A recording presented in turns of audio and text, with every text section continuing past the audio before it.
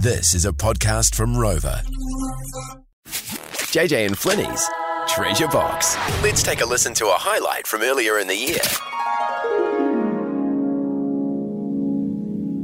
I had one of the scariest half hours that a man can have this morning, and that is going for a driving lesson with your teenager. Look, he's bought a car. Okay, he's a full-time worker now, and I'm very proud of him. Works at the local supermarket, works very hard. He's become a man. He's polite. I'm very impressed. It's a manual car because him and his mates like cars, and they reckon you have to have a manual car like my mate. Oh, God. Anyway, he was going pretty good. We were just driving around streets near my house, which are quite quiet. But then we came up to this intersection, and all these cars suddenly appeared. And I said, all right, just now ease it off to start. And, you know, with the clutch and that, with it being a manual, he'd stalled it. And he's I could see him sweating. It's like, stay calm, try again. Now it's very smooth. And then stalled again about 3 times. And he started swearing, going, oh, Dad, what am I going to do? No, we've got to do it. And then there's some twit behind us. Even where he had the L plate was beeping. I was like, oh, come on, mate. Anyway, awkward, yeah. He did it. He kept us cool and he did it. But I think I lost about 10 years of my life just sitting there going, no. What was he doing, bunny hopping through the intersection or something? Yeah. Oh, shame. Sam, this happened to you, did it?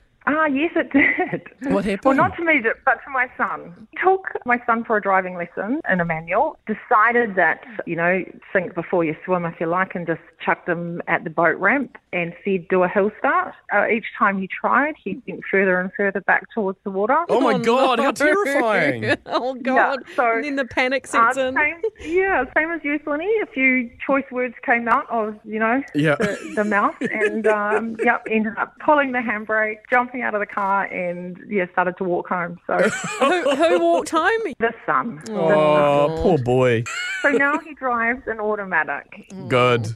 Lara, you were actually on a driving lesson, were you? What happened? Oh, no. Oh, my goodness. So I was learning to drive a manual back in the very early 90s. I lived in Wellington at the time, and we had to go up this very steep hill called Jubilee Road in Kandala. It was the only way back to our house. Started to go up, and my mum said to me, right, you've got to change gears. I go, oh, okay. And I went to, and my whole car stalled.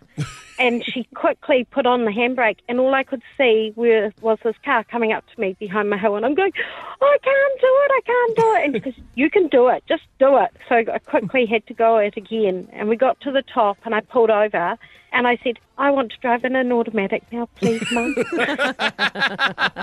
Good on you, Lara. You just read out Barbara's. Yes. Barbara's text here. Thanks, Barbara, for this. A very long time ago, my granddad lived in a small town and was teaching a family friend to drive. She was a very short woman with an ample chest.